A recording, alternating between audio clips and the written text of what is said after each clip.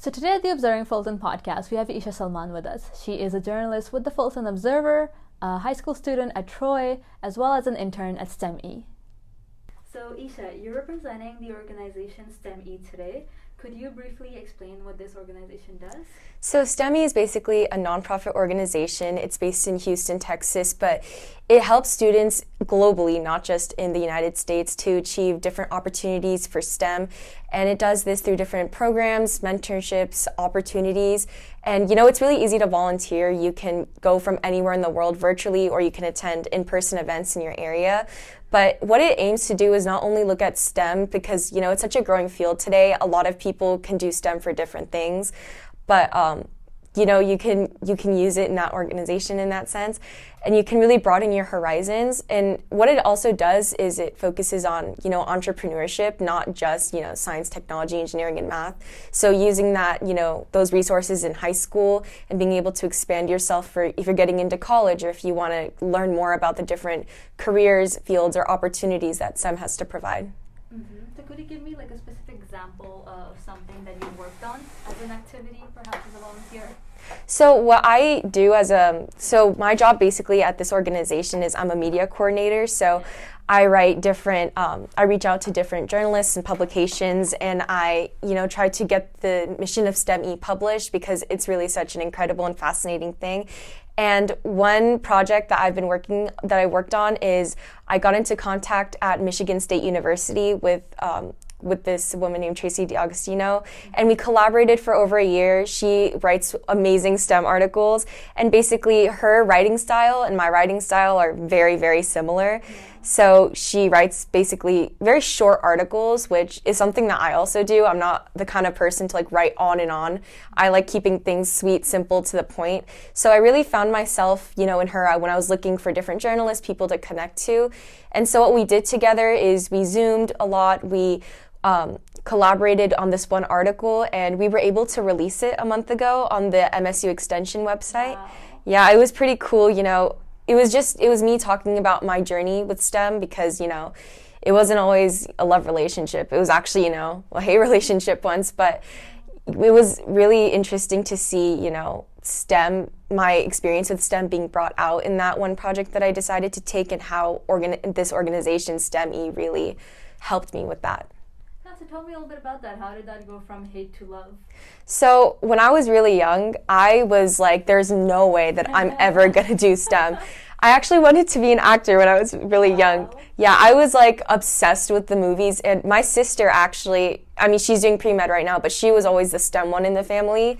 Mm-hmm. She was got straight scores, and I did not. I was, I was more creative. So, I just was always like, what, I'm not going to do STEM. I'm just going to be an actor. Let's see where it goes from there. And I think it's just mainly because I've had this misconception that STEM is just, science. That's all it is, or it's all boring. But I think the more awareness or the more exposure that I had to STEM and the realities behind it, there's so many things you can do. If you love the ocean, it's not just you have to do marine biology. There's so many things that you can do. Or, if you love other things, STEM is just so, even in considering the movies, there are so many things in STEM that you can do behind the scenes in movies, directing, editing, special effects. So it's really just, diversifying in this, in this new generation. So I really think that me personally, as I said before, growing up, I didn't like it. And what really got me exposed not only was STEM-E, but was this realization that I'm kind of good at science. Yeah. And, I took, biology my freshman year, and it was probably the class that I did the best in. Mm-hmm. And then I'm taking AP Bio right now, which is, hard, but it's honestly one of my best classes right now. So I think it's just getting that awareness really changed my perspective, and realizing that STEM is so much more than what's presented. It's not all nerds and books. It's actually so much. It's so interesting. Yeah, that's where innovation, discovery, that's how we understand everything that's all around us. Without STEM, we wouldn't be here. Yeah. This wouldn't be happening. So you're absolutely right. Let's talk a bit more about the STEM-E organization. How was it formed, and what purpose does it serve for students?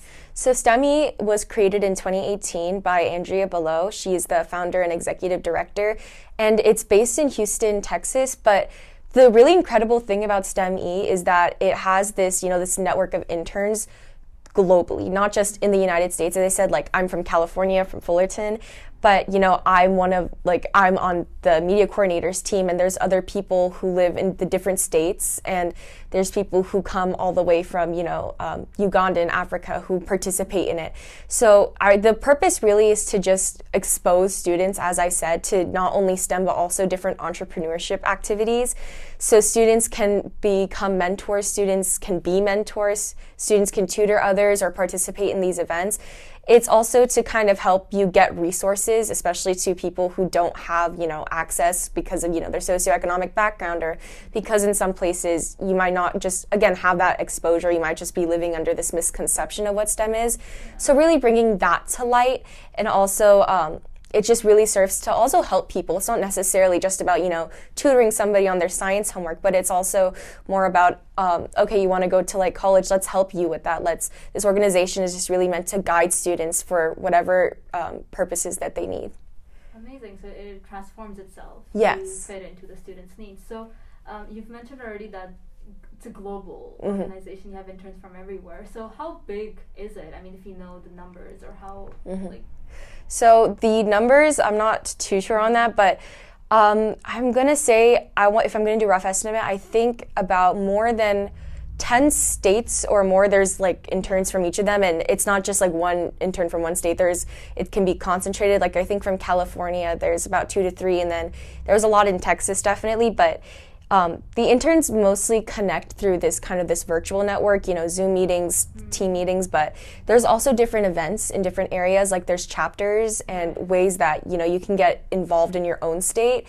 And I think that one of the best things about STEMI is that, even though it's found in this one place, Houston, Texas, there are things that we can do here, in-person events, not just, through virtual Zoom meetings, where we can all connect and really spread the mission of this organization. How else do you think you have benefited from this organization? Yeah, so I definitely think that when I first started out as STEM-E, I did not have any experience with media coordinators, nor did I really have any connection building experience. I realized that the more you progress, the more it's necessary to be able to communicate with others and effectively be able to share ideas with other people, and also just being able to maintain relationships. I wasn't really aware of this because I joined my freshman year of high school with STEM-E, so being able to contact people was not something I was great with, and that's a skill that's really needed to succeed in the world. You need to know how to be able to maintain relationships. So being a media coordinator, not only was I forced to really understand the process of how to build connections and network with people, but it's also conducting extensive research on certain journalists and publications, whether they're aligned with the message that I'm trying to get out, because my job is basically, find people, communicate with them, collaborate on ideas, and, try to see if we can find common ground. But I wasn't, I was kind of a little bit shy in my freshman year of high school. Having a conversation with someone was not something that I could, do. I mean, I could talk a lot, trust me, don't get me wrong, I can always do that, but meeting people professionally was not something that I was able to really effectively do. So talking to a bunch of different people through STEM-E, because, it was my job requirement, really allowed me to, grow in that area. Say a student is watching this, they now have an interest in joining STEM-E. What would you say to those students who want a career in STEM, but they're intimidated, or they're anxious, or they're confused about it? What advice do you have?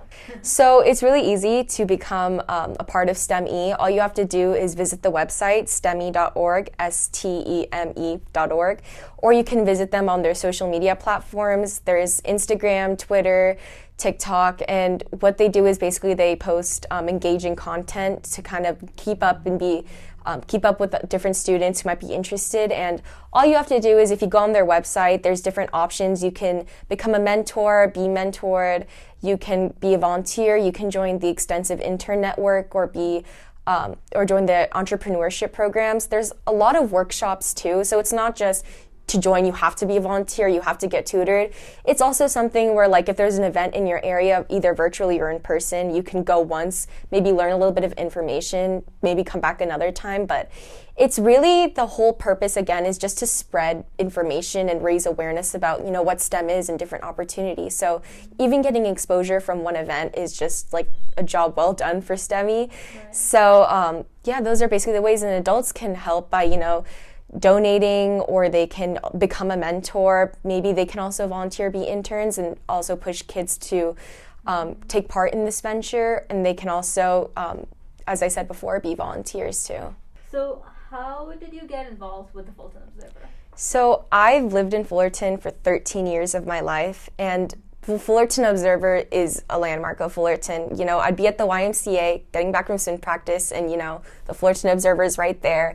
And I think, I remember I was featured once in 4th grade for, this event that our school did, and I was like so happy. And so I've always known about it, and I've always known that there are ways that, I could contribute. And I just think it's so interesting because it's something where sometimes I would like read it for fun if, it's there on the side. And I just think it does such a good job of bringing our community together because, sometimes we get so caught up with what's happening in our state, what's happening in our county, that we forget that, what's happening in our own town. And I really think that the Fullerton Observer was something that really attracted me to that because there's so many things that I love doing in Fullerton that, that I think are pointed out in it. And so it's always something where I was like, I would love to contribute to that because I love Fullerton. I've lived in it for most of my life.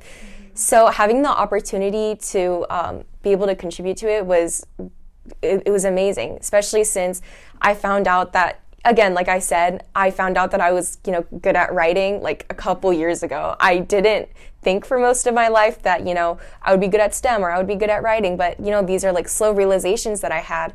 So, when I had this opportunity, when I was like, okay, you know what, I can write, I decided to couple it with, my love for the city. So when I applied, and it's been going great ever since. Yeah. Why do you like being a part of this community when you're not going to get paid, when technically it's not an internship of any sort? Like, what keeps you going? I think for me, it's just being able to contribute what I can to this town. Like I said, I've lived in Fullerton for 13 years, so being able to give back in any way. For me, it's not about the money. It's about, or being paid or getting credit for, being a volunteer and intern at a news publication. It's more so like that I love writing and I love this town. And if I can do two things that I love at once, that's just amazing because it's just a way for me to, explore more into parts. Like that graduation cap story.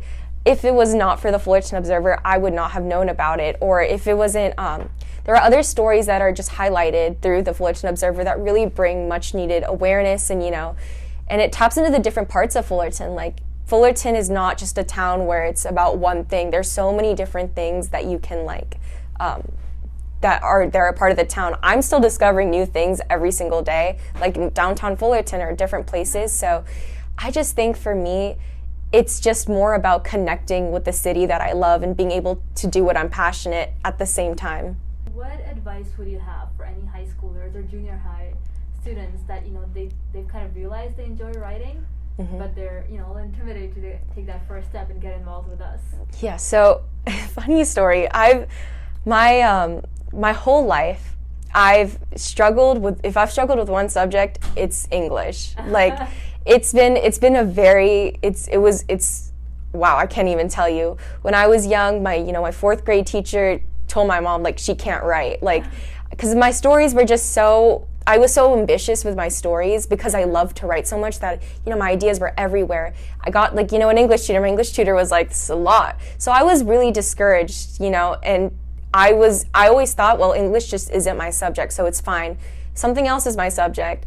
But especially through quarantine, when I had some time to myself and I started writing articles, I wrote one article about my culture, which is really what propelled me to, who I am today, writing a lot, writing avidly. I really discovered that, it's okay that some teachers didn't like my writing style because, I'm good at it. And I slowly just really realized, I really love to write. If I'm bored and I have an idea in my head, I'll write it on a Google Docs, I'll correct it later, and I'll realize that I've really done something there. I really made an impact because the type of writing that I do is nonfiction. I like to write about change, like what's going on in our community, ways we can, innovation, STEM, what's going, like what's changing, what's new, what's different, because I want to make an impact on people and, build a better future. So if I get the opportunity to write something like that, not only am I being able to do what I love again, but I feel like I'm really making an impact. So I was definitely intimidated at first. When I wrote that first article during quarantine about my culture, I didn't tell anyone. I went to my uncle secretly because I wanted it to be a surprise for my parents, and I told him, do you think you can get this published for me? I wrote this. So he did, and we did that together, and then I saw it was getting a lot of positive reviews, not only from my family, but from other people who were sharing it on social media. And so that was really encouraging, and I think it's just those pushes that we get from the people we love. My mom has definitely been an amazing influence because she's pushed me to really be strong and be able to fight for like my opportunities and be able to do what I love. So, it doesn't always come quickly. Like I want to stress just that, like I did not realize that I was good at STEM or I was an amazing writer because, my whole life I've been pushed away from those things actually. So I always just had this misconception in my head that I'm not good at these things. But when I tried it out and I was able to get that exposure, that really helped me. And now I'm changed. Like if I had not gotten those, those pushes into my life or really gone out of my comfort zone, then, I would not have done all that I've done up until this day. So, yeah. Who else do you think we should interview on this podcast that's doing amazing work in Fullerton? Well, I definitely think there are so many people that just make Fullerton a better place. And I mean, for me, I feel like Fullerton is just consisted of so many great people who do work starting from places like studying in coffee shops. And I think, or this isn't necessarily one person, but, I have this one friend who writes Yelp reviews for everything. And so whenever I want to go out, like, hang out with my mom, especially like in Fullerton, or just hang out with my friends, go to a cafe and study, I'll always text her and be like, can you send me some good cafes right now to go study? And I think the whole point of that is just because our ideas have to be nurtured somewhere. They start from, sitting in your room or going to like a nice place. So I think, and Fullerton especially, one thing that I really love is that there's so many different places with different, vibes. Like you can go somewhere like a rustic bookshop, you can go to, a coffee shop, you can go to like a dress shop, like everywhere, like it has accommodations for everyone. So I think maybe like interviewing people who like know more about that or the different parts of Fullerton or that culture, like I think that is really interesting, or getting more in depth of it because, like I said, I'm exploring new things about Fullerton every single day, and I've been living here for most of my life. So yeah, maybe doing like a deep dive into like the history or like the different places that, make Fullerton. There's so many, I feel like just this city, this town itself, there's so many cool things. Like there's a therapeutic horse ranch, and I think Terrace Chance, yeah. I was talking to them once. I think they're the only one, I think in Southern California, or one of two that does like, that. And it's so amazing that we have that here in Fullerton. And not only that, there's like in Fullerton downtown, like me and my friends, we go to Troy, which is a very stressful school, so we definitely need those study breaks, going to cafes. So it's definitely like being able to not only get your work done and be productive, but also explore new areas. Like that's just amazing. So, looking into like more of the, I wouldn't necessarily say history, but, like the culture of Fullerton. Yeah. Because, even if you look around, like I once did an article on Catherine England. Yeah. She has those murals around Fullerton, and I think that's really captivating. You're driving around and you see this beautiful mural with like elements of different colors and things that pop out. That's really nice. I definitely think there's this one peer in my class, her name is Janet Kim. She does so much. She has, I think she's had like research papers published already. She's a senior in high school. She's had like medical papers published. She's the editor-in-chief of our yearbook staff. So she does that. She's gotten recognition from like the mayor for like outstanding community service. So she's really done a lot. And so it might be interesting to like see what goes on like behind her day in the life, because it can't be easy. And there's so many other different, like what I love about Troy, there's so many different people from like and not everyone comes from Fullerton, people come from really far away. So there's different people who pursue different things. Like there's this one senior in our school, I believe he might have graduated a while ago, or he still goes there, but he directed like movies, or not movies, but like short films, and they won awards. And I think that's really interesting, because Troy's not just this school that's just solely based on STEM, which is, what people think Troy is, but there's so much more like diversity and things that Troy is amazing at, like the NJROTC program. There's another student, Chand, he's amazing at what he does. He's like gone to nationals for Cyber Patriot. He's like a ROTC, like he's on reserves, or he's very, very talented. You get exposed to so many different things. Like the amount of opportunities that I've gotten from, like looking at the Troy website or consulting with my friends, or, because everybody does something at Troy. Everybody has their own niche thing. And so they go to different places to do it. My thing is I love writing. So, I write for the Fullerton Observer. I, write articles. I write on my blog. That's kind of like what I want to do. And I help other people who like also love writing too. And, there's other areas of, things that I might be interested in which I ask help from others. So, yeah, it's pretty cool. And do you have a favorite teacher? That's a hard one. Putting on the spot. They're watching this. They're watching this right now. That's really interesting. I'm trying to go through the periods in my head, like throughout the day. But I would definitely think that the teachers that have had like an impact maybe have not come from Troy, actually. Maybe have probably for me come from a different school, or I want to say that my biggest like influence, I wouldn't necessarily say like a teacher, but in some sort of ish ways, was my sister.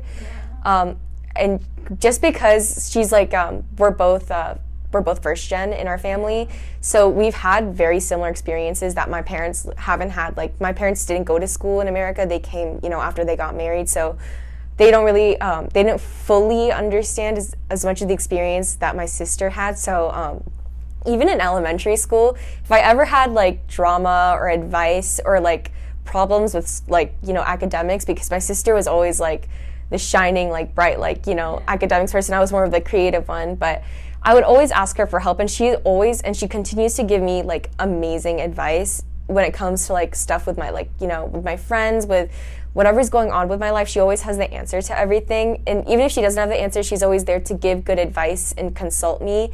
And I'd also definitely say like my parents and my grandma especially, those people have because they're my immediate family and I'm always with them, and I'm directly influenced by literally some of the best people. They're both amazing examples. All of them are really amazing examples of, who I strive to be. They all are able to like participate in things and really give their all. And my mom especially has really encouraged me and pushed me to be who I am. She's given me, access to all these like opportunities. I'm so grateful to have her, because she's really been able to like really help me with a lot of the things that I have if I ever have advice or I'm struggling. And especially, well, this is a little sad, but my grandpa, he passed away when I was like in middle school, but he was probably one of the biggest influences in my life, because both my parents work. So my mom works in Santa Monica, so she would have to go to office a lot, so my grandpa would take me everywhere. So he's also been like one of the greatest influences, on my life. He was always there to like talk to me if I needed anything. We would always just bond together. So I think I'm really, I'm really a family person. Like I'm family, friends all the way. So I think that having that sort of influence in my own household, where it's just positive and people encouraging me and really pushing me to be the best version of myself, has really allowed me to, grow into the person that I am. Right. Yeah, that's amazing.